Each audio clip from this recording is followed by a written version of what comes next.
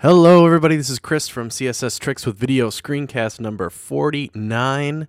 The topic this week is basically Photoshop. I'm just going to bust open Photoshop here and just talk a little bit about how I use it, some tips and tricks I use in it, setting up documents, all the way through exporting, and just kind of rambling, and hopefully you'll get some kind of useful tricks for Photoshop out of this.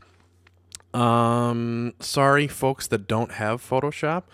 There's free stuff like GIMP. I've never even used GIMP, but I'm aware of it. It's not like Photoshop is the only kid on the block. I realize that it's expensive and not everyone has it. Again, sorry about that, but it's kind of my opinion that if you're really serious about web design, serious about being a designer, period, that it's generally worth the investment. It's worth saving your pennies and investing in yourself and buying Photoshop. And maybe there's even better stuff out there. I don't know. I've been using Photoshop for so long. I'm just comfortable with it. That's what I use. But it's an analogy kind of like playing the guitar, right? And I've used this analogy before in some other things, but I kind of like the guitar analogy. Maybe it's not the best instrument in the world. I don't know, right? I mean, it's a great instrument. We all agree, but more importantly, when you pick an instrument to learn, it's a good one to pick because there's so many resources out there for learning the guitar, I mean, there's a million sites that'll teach it to you. I even saw yesterday was this Apple's keynote thing at Macworld, and Sting will teach you to play the guitar and GarageBand on the Mac. There's so many resources for it. It's good to pick. Just like with Photoshop, there's so many sites like PSD Tuts, whatever, all these sites that just have awesome tutorials for Photoshop. It's a good software to have for that reason because it's easier to get better at it. Okay, so I have CS4. You see all the icons with the white letters in them below are CS3. The Photoshop, I have purchased CS4. It's the only thing. It's the only thing I use like a ton. So I figured I'd save my money and just buy this only one thing. Let's start with a new document, actually. And so let's say you're making a layout for a brand new website, right? And you've already kind of decided, or maybe you haven't decided, but you're just kind of thinking about size and layout and stuff. One of the popular numbers to use these days is 960 pixels, for width, because it fits nicely in 1024 monitors, which a lot of people have still. And it's just kind of it's got some good width to it. It's good, and it's evenly divisible by like a ton of million numbers. If you're going to go with a grid thing, like 4 columns, it divides by 4 easily. It divides by 3 easily. It divides by 2 and 6, and it's great for grids. Just because of the resolution here of the screencast, we'll just pretend we'll use something like 500 for width. And we've decided that that's going to be really the width of the main content area of our website, right? That's all the stuff is going to go in it, and we'll just give it some arbitrary width. Let's make it taller. And I've already screwed up. I got inches here. Let's put it in pixels. And create this new document, right? I'll drag it a little bigger so you can see the kind of canvas that I'm working with here. That's just going to be the main content area. So anything outside of that is going to be the background of our website, and we can, pull the browser window down narrower, and it will just hide that background area until it hits this chunk, and at that point is where you get the horizontal scroll bars, right? So obviously, we're not just designing just this 500 pixels of width. We need to design around it as well. We need to have a background, but anyway, you see what I'm getting at, right? So when you design this Photoshop document, we're going to need to design wider than 500 pixels, but this is the important area. So that's why I build the document at first to the content size. And I'll drag a couple rulers in that snap right easily to the outside of this to the thing, and then I'll double click the background layer, which all I'm doing here is I'll still call it background maybe, but it just unlocks it. You see how the lock went away over here?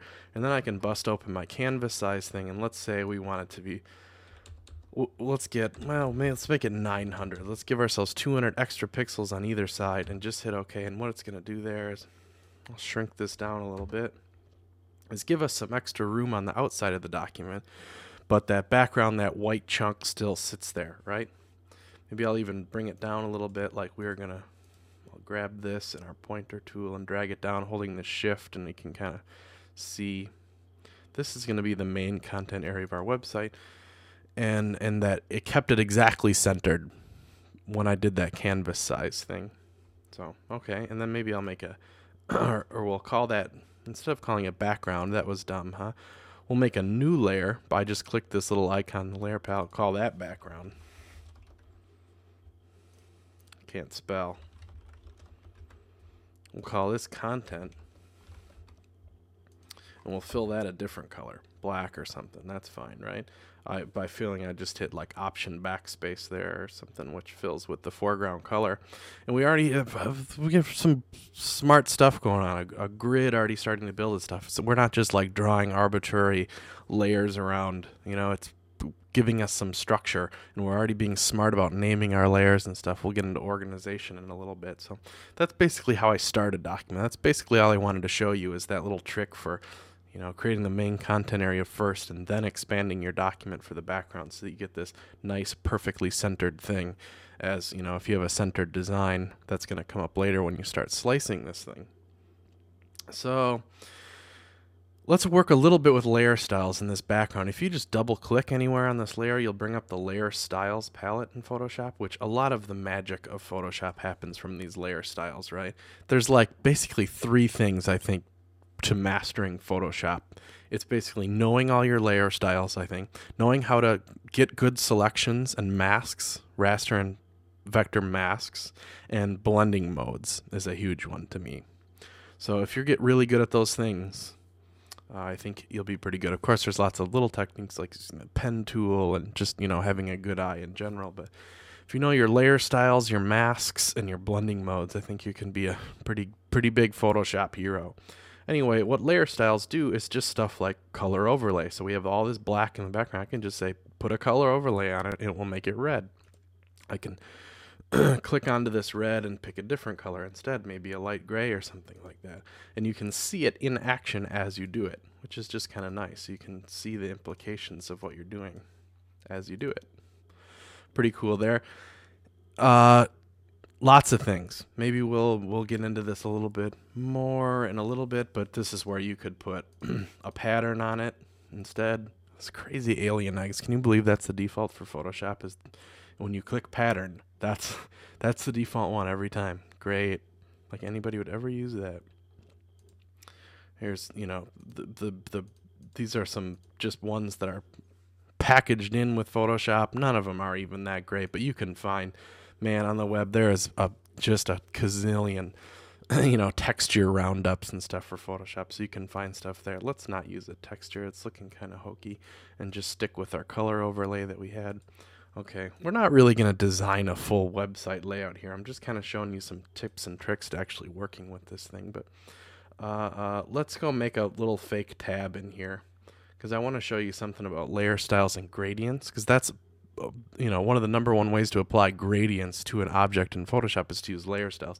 No, there's a gradient tool as well that fills with gradients. Like, well, that's a good thing. You see what I did there? I just drug a gradient across this background. You can't see it. Why can't I see it? Because I have this effect, this color overlay laying on top of it. So it doesn't really matter what the content of this background is, because that color overlay just hides everything, which is kind of interesting, huh? Okay, I'm going to make a square, like a tab, like navigation might be, right? Go like there, and then it'll snap to this guide that we already have set up, which is very useful, right? Well, it's underneath the content, which is nice. If it was over, it would be, you know, sticking over, under. That's the concept of layers and that kind of Z index, if you're a CSS guy, how that works. We'll make it the same color as the background, only we want to like tuck it behind, right? We want to apply a little gradient like shadow to this thing, so it kind of looks like the main content area is over it.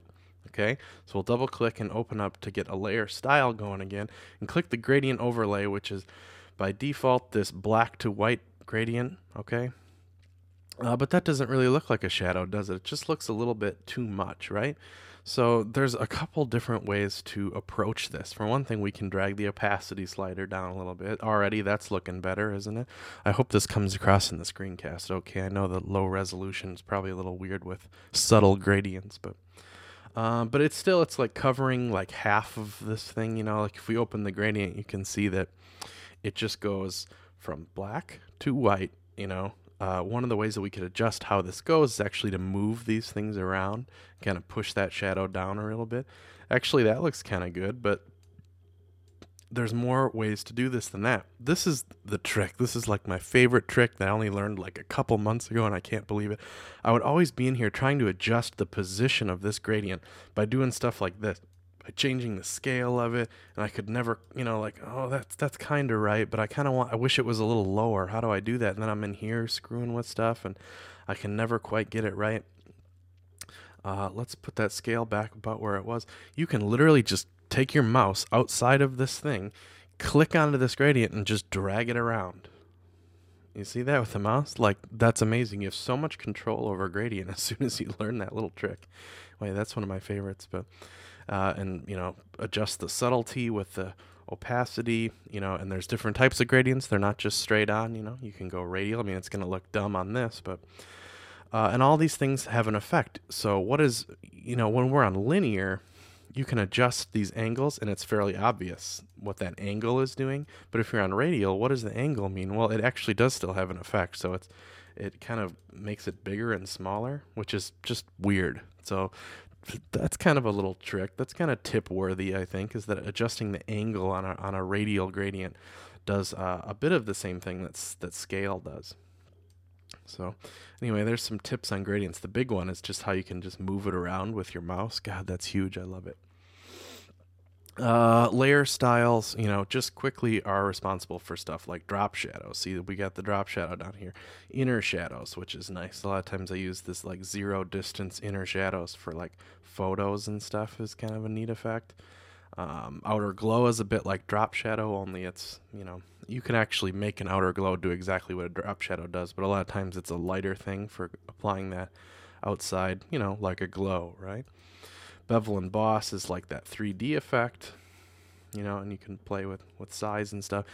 Know your layer styles, very useful stuff. I know I'm just glossing over this stuff, hardly useful, but just wanted to say that. Okay, so let's say we have an object down here. Maybe we have like a sidebar in there, and we want to use everything square so far. We want to do something rounded, so we'll pick the rounded rectangle tool, right? This tool up here, and you can see that there's a setting for this tool, which is how round do you want that rounded rectangle. We're saying 15 pixels. Let me just draw something, and you can see what happened there.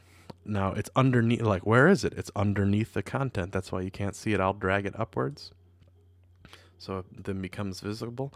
The color is controlled by this black swatch here, which we could go in and pick anything we wanted to. Let's make it a light blue or something. Okay. But we just arbitrarily drug that on there, right? If we were smart, we would have set up, maybe we'd set up gutters that are, so that if we make another element down here, it'll snap to this guide, and we can remain very organized. But if you think, oh, this is just too wide, I want it to be half this wide, this arbitrary chunk on my site, right? If you grab a rounded rectangle in Photoshop and hit Command T, which is the free transform, or edit, transform, free transform, just free transform. It's not on the transform menu. This does special stuff, right? Which I suppose we could get into this stuff, but basically just for resizing, right? That's what free transform does. If I just grab this thing and I shrink it, what happens to these rounded corners is they get all awkwardly, how it's like it comes down as far, but it's not as wide anymore, so it's not that nice even rounded corner. Look at if I draw another one of these that's about the same size, the rounded corner is just so drastically different because I squished it and it was no good. How do you resize one that you've already created? You don't want to draw out a whole new one. Let me back up, and we'll use our little history palette to back up there a little bit. Nice feature in Photoshop, right? You don't just get the one undo, you can back up quite a ways. You can even this little camera out here, random trick. If you're at a good point, you might as well hit create a new snapshot, which will create a point in your history that you can always come back to. Because if you do like 200 things, you won't be able to back up very far in history, but you can if you take a snapshot. random little trick there. So I want to resize this thing because we got it absolutely perfect. It's just too wide. So I don't want to draw a whole new one. I just want to resize the one I already got, right? Let's option click on it, which gives us that, you see that black outline came around here? That's showing us the vector path that creates this object, right? And I'll come onto my pen tool, which is just P or this thing. And if I hit, what is it, option? We'll just, basically what's the command key on a Mac? I guess it's control on a PC probably, which gives me the white arrow key, which allows me to select these little points. And if I hit shift, still holding the controller option key on a Mac, you can select multiple points. Then I can unselect, right? And then get my white arrow back again, and I can move just these points, right? So I'm able to resize this thing, but keep, you see how the corners here are staying okay. So I'll hold shift so I make sure I don't skew it any, and then I'm able to resize something with rounded corners without screwing it up. So that's a little random trick there. So I was talking about the big things are layer styles. And then another one is those blending modes. We didn't talk about blending modes at all. So I thought, I'm sure we could dredge up a pretty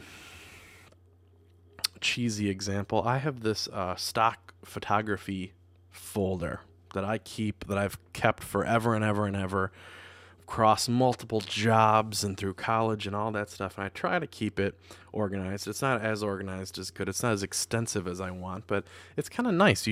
I think everybody should have this, like any image you ever use for anything, any project, it's nice to have in your project file, but eventually empty them out into like one central location, your stock photography thing. Try to keep it a little organized. So next time, if you're looking for bricks or dirt or drywall or anything like that, you have some stuff, some go-to stuff that you can grab. Which is kind of nice. I mean, you can find resources online, but this becomes part of your style as a designer, is kind of reusing elements and stuff, and not having to reach out and do research every time you have some dirt textures that you like and stuff like that. Let's see what we have here. Brick wall. It's probably going to be super ugly, but yeah, I mean, a little hard to use something like this on the web because it just doesn't lend itself to repeating patterns very well. And that's kind of neat, grungy stuff, though. Let's just drag this into our document, which I can just click and drag and move it over there, right? Obviously, it's humongous, way bigger than our web document. That happens a lot with stock photography. It's made for print, or it's just made to be adaptable, and it's just gigantic, and the web isn't. So we can always hit tree transform, and then if you hit Control-0, it'll zoom out to the point where you can see all the handles on the thing that you're resizing.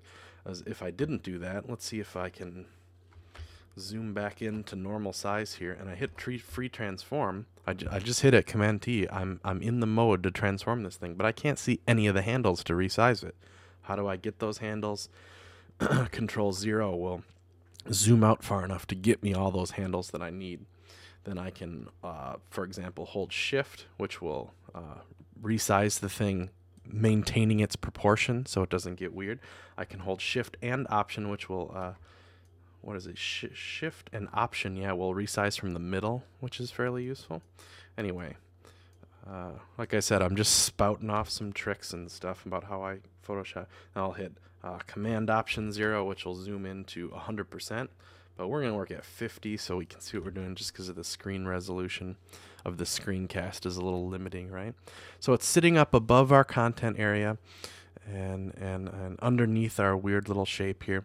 Let's take this opportunity before I get any further and talk about organization a little bit.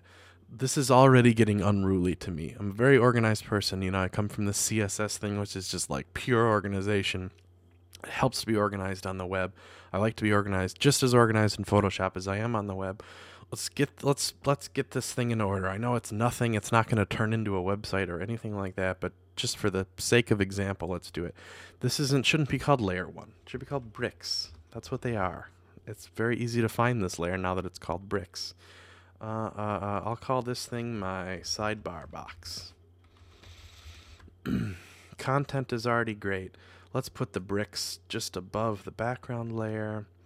This is that little tab we made, right? I'll call it. Well, you gotta be careful. If you double click right on the name, you should be able to edit the name, but anywhere else will open the effect. So right on the name,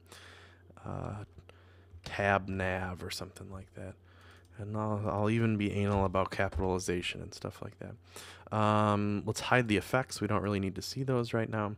And so we're starting to get a little organized here. But both the bricks and the background are part of the background, right? So I'll command click them and get them both selected, and then shift click onto the folder, which will put them into a folder. Boom, group one. And I'll call that folder background. So if I can now I can turn both of them on and off at the same time. Still can do it individually, but now I'm organized into a group here. So I might do that if we had another tab. Now I'm going to duplicate this layer. One way to do that is to hold on to it and press Command J, which will just make another one. And I could drag it over if I wanted to design another tab. Or you can drag it down on the little page icon and I'll do the same thing, right? So let's say we have a bunch of navigation up here in our layout. Wow, this is a god-awful layout, isn't it? I'm sorry about that. We should have probably designed something worth looking at, but oh well. I can grab all three of these, shift-click, and put them in a folder called Navigation. Navigation. And I can turn them all on and off at once. You know, this is how I work. And I might even, if I had a logo and some other stuff up there, I might put those in folders and then put them all in a folder called Header. You know, just to stay super duper organized. So. Blending modes was one of those things we were going to talk about, right? Let's say this background isn't black. Why is it black? It's not. It's gray, right? If we grab these bricks and we put them on multiply mode, you'll see what happens there. It just darkened a little bit, right? Because it's just darkening the gray. Or not really darkening. That's a thing too. It's kind of like if you had a black drop shadow on an object, right? And you can imagine this black gradient hanging off the side of an edge, right? Instead of it just being a black gradient hanging off an edge, it multiplies that blackness onto whatever's behind it. So it like casts onto it and looks like a realistic shadow. That's kind of the deal with the multiply mode. Maybe if we have another image, it will become a little more obvious how that works. Maybe is there an animal that we could use? This is going to really be like, end up being this like heinously nasty thing. Wow, a big giant frog's eye. Let's drag him in here too and resize him down, and so you can. This will make it a little more obvious what's going on with the blending mode. Okay. Wow, what a disaster! But if I take this frog now and put him on multiply mode, you'll see the bricks come through because it's kind of going to be like melting these layers together a little bit. You see that? So even right there, look at how kind of cool that is to like see the bricks through his eyeball and stuff like that. I mean, this is just an atrocity of a bad layout, but you can kind of see how some of these advanced Photoshop effects are done. And you know, this is nothing compared to the masters of Photoshop, but you can just knowing that these blending modes exist and how these layers kind of melt together, and when you have, you know, 3-4 things combined and cool effects, how that works. Let's take a look at a few more of them. Color burn should like some pretty drastically weird stuff going on there. All of these have their usefulnesses. You know, there's a lighten, which kind of just the lighter areas of the frog lighten up the background behind it, where the darker areas just kind of go away.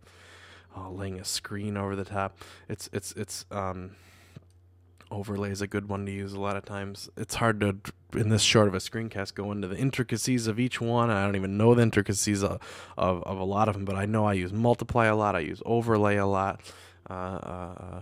Yeah, color burn is kind of good one, like with use in gradients a lot of times.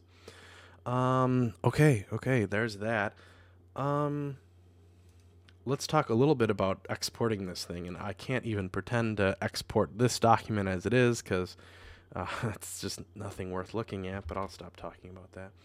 Let's say we wanted this box, or for whatever reason we needed to export just this chunk of the site, right? We could talk a little bit about slicing in Photoshop. We have these guides set up, and let's say we had some guides in here, and just real quickly we were going to wanted to slice it, we'll select the slice tool and just hit slices from guides here, which will just create like a grid of slices to export. They call this the claw, saving out from Photoshop. It's Command Option Shift S. It's like all these buttons at once saves for the web. So us web guys are doing that all the time. We can select individual slices now that we want to export, right? And it gets this little brown border around it. And so I want to export just this little blue box area, right? Well, it's set on JPEG right now. Just real briefly, a lot of you probably already know this, but there's some formats that work best for the web. Basically, it's JPEG, GIF, and PNG, right? Maybe that'll change someday, but for a long, long time, it's been JPEG, GIF, and PNG, and even PNG is kind of new to the party. In a nutshell, JPEG is good for stuff that's kind of photographic or heavy on gradients that has a lot of different colors in it. Lots of different colors, like a picture of a face or something. That's definitely going to be a JPEG type of thing. PNG and GIF are going to be for things with limited colors. Like on this slice, you can see it has light blue and white. JPEG is not a good solution for this slice. PNG is. So there's these two options, PNG 8 and PNG 24. Which PNG do you pick? PNG 8 is almost identical to GIF, okay? Only it's just better. Usually it has a smaller file size, and people talk about you need PNG hacks for IE6, and PNGs have all these problems. PNG 8s don't. If you use PNG 8, it's exactly the same amount of browser compatibility as GIF does. It has this, it saves as a color palette, so it has transparency, but only, it doesn't have alpha transparency. A thing can't be only kind of transparent. It's either, a pixel is either transparent or not, just like GIF, you know? Anyway, so much to get into, but you almost never need GIFs. Unless you need animation, you almost never ever need GIF. It's PNG 8 is the same thing as a GIF, only it has smaller file sizes. You might as well use it. The compatibility problems come in with PNG 24. This slice won't have a problem because it doesn't have any transparency at all. But if you use alpha transparency, right, like you want a drop shadow and you want it to kind of just lay on top, you know, of what's behind it, a little bit like multiply mode or whatever.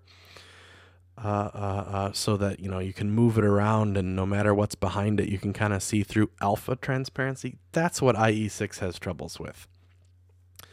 This doesn't have any transparency at all. We don't need PNG 24 because it just is, it's more data than we need. You can see PNG 8 is a smaller file size down here, 535 bytes versus 700 bytes. Hardly matters, but it can make a huge difference bigger. So again, exporting, if something is like picturesque or has a lot of colors in it, like a gradient, JPEG, usually. Oh, there's so many little gotchas in here, it's just ridiculous. But anyway, something like this particular slice, this little blue box with white around it, PNG 8 is our game. Let me move this, something's weird, I can't get to my buttons. And we will say save. Now notice we have just this one selected. We can select different slices and give them different options, but we won't get into that now. We just have just this one selected. I'll hit save, and it says, what do you want to call it? And this is another weird thing. It's giving me a file name like untitled1-png, but if I actually save this thing, it's not going to just save that one slice as untitled1-png. It's going to, people are twittering me. It's going to make an images folder, and it's going to make all kinds of slices, all named untitled-1-1, and then like through however many slices there are in the document. We don't want that to happen. If we just want just this slice, which happens sometimes, you can go down here and say slices, selected slices, and then it really will be called untitled1-png. Let's just hit save there. And it'll go away, and it should show up on our desktop. And then, oh, it does go into an images folder still. That's fine. And there's our little PNG slice, okay? If I was going to export some of these bricks, let's do that. Actually, let me crop this down.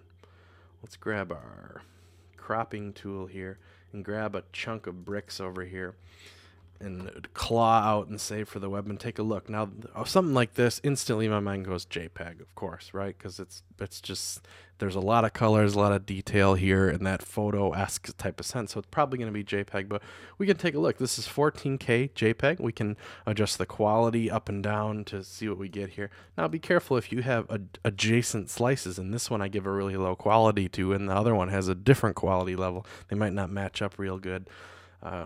Stuff like that, but we can adjust the quality, and lowering the quality obviously lowers the file size, which is a good thing. But let's pop this over to ping. Right there we're at 16K, and that's only at 64 colors. 128 is a lot more common, or 20K. So the quality probably isn't as good, and it's a bigger file size. Ping 8 just isn't a good match for this. And this is a process you can do every time you make a slice. You can be like, what's the best image setting for both quality and file size? Usually they're a match. It's like you get the best quality when you have a good match. It's better quality and lower file size. It's not usually a trade-off, except for, I guess, in the case of Ping 24. When you pick Ping 24, it has this unlimited color palette or whatever. I'm not even sure how to explain it, but it's like pixel by pixel perfect. There's no compression really when I save it for this, but look at the file size. It's 56K for this tiny image. A lot of websites are like striving to be like 200K in total. Well, just this little brick's a fourth of that. I mean, Ping 24 is just, it's awesome, but it's huge file sizes, and I can't really see like whole websites being created with Ping 24, especially with large background images and stuff, for a long time, until we can download 3 megabyte websites in like 2 seconds. Ping 24 is pretty cool, but you can't use it for everything, So this is definitely a JPEG kind of choice. So you get it. I'm kind of rambling on that. I'm sure you all know most of that anyway, right? Let's just get rid of this. So I cropped down. Look at this. What if I accidentally saved it? It would save cropped. That'd be a bummer, right? So we can back up in our history and make sure that we don't do that. But I'm not going to save it. I'm literally going to whisk this thing away to the trash never land, because I never want to see it again. What I had open, like you probably saw it, I flashed it for 2 seconds, was this little layout for Are My Sites Up, which maybe I'll introduce in a second as a brand new site that I designed, and me and Richard, the developer, worked on it and released it. It's a tool for keeping track of your websites when they're up and when they're down. Anyway, this is a super simple layout, right? I kind of like it. We can go look at it on the web in a little bit, but this is how I work. See how my layers palette out here, how organized it is. The background is literally the background. The sidebar over there, the navigation, all in one folder. Main content, the header area has its own thing. And then this is where I got this idea to do this body border thing, was this upper layer up here. Just an example of a real life site. This is the real life Photoshop file that I used to create that website. It has guides. I built it the same way. I used those, my gradient techniques, got stuff lined up that way. Just an example. Let's take a look at it. I didn't do anything to this to save it. Let me pop open Firefox, I guess. Firefox, slow. Are my sites up? This is the site. Looks familiar, huh? There wasn't any content in it in Photoshop, so it looks a little different, but here's our border and our background and, our little kind of 3D go downy sidebar thing. Or does it come up? It's kind of an optical illusion, isn't it? You can kind of force your eyes to look like the sidebar's coming at you or receding back. It's kind of weird. Anyway, this is the site. We only launched it late last week, I guess. It's a little service to keep track of if your websites are up or down. So my account is just under my email address, and I'll log in and get a big list of my sites, all kinds of sites I'm keeping a watch on. To be perfectly honest, we're having a little weird hiccups the last day or two, and sites that are looking down that aren't really down and getting some double emails and stuff. We're working on it in the back end. Don't worry about it. Bear with us. We'll get there. It's like 90% working. It's just a few little quirks. Like, I'm pretty sure this site isn't down right now, but it's showing us down. But it's a good example. So what it looks like, so you can add all your sites in here and monitor them all in one place in your settings section. You can enter your phone number so you can get SMS text messages when your site's going on. If you're out and about and you have a really important site, you can get a text message on your phone that way. There's going to be Twitter integration coming soon, like direct message when it comes down. It's not in there quite yet, but it'll be there really soon. And of course, it sends you an email when your sites go up or down. So it's a really simple service. It's free to sign up. Come check it out, that type of thing. So there you go. Of course, check out. Oh my gosh, clicking stuff. CSS-tricks.com. That's me. More tips and tricks throughout the week. Lots more stuff on the blog than there are screencasts. I just did a roundup last year for 2008 because we're just in the beginning part of January here. I did a roundup and I looked at some statistics and stuff. I'd posted like 200 and some odd posts to the blog and we only did 48 screencasts. So obviously 280, I think. I mean, man, that is just a ton of posts. There's only 365 days a year. It's like almost every day there's new content. It's always good stuff. That might slow down a little bit this year. I hope not too much, but committing to 200 some posts is a lot of stuff. Anyway, lots of stuff there. Forums for help, downloads, lots of community here. Check out the site. Until next time, folks, I will see you later. Bye.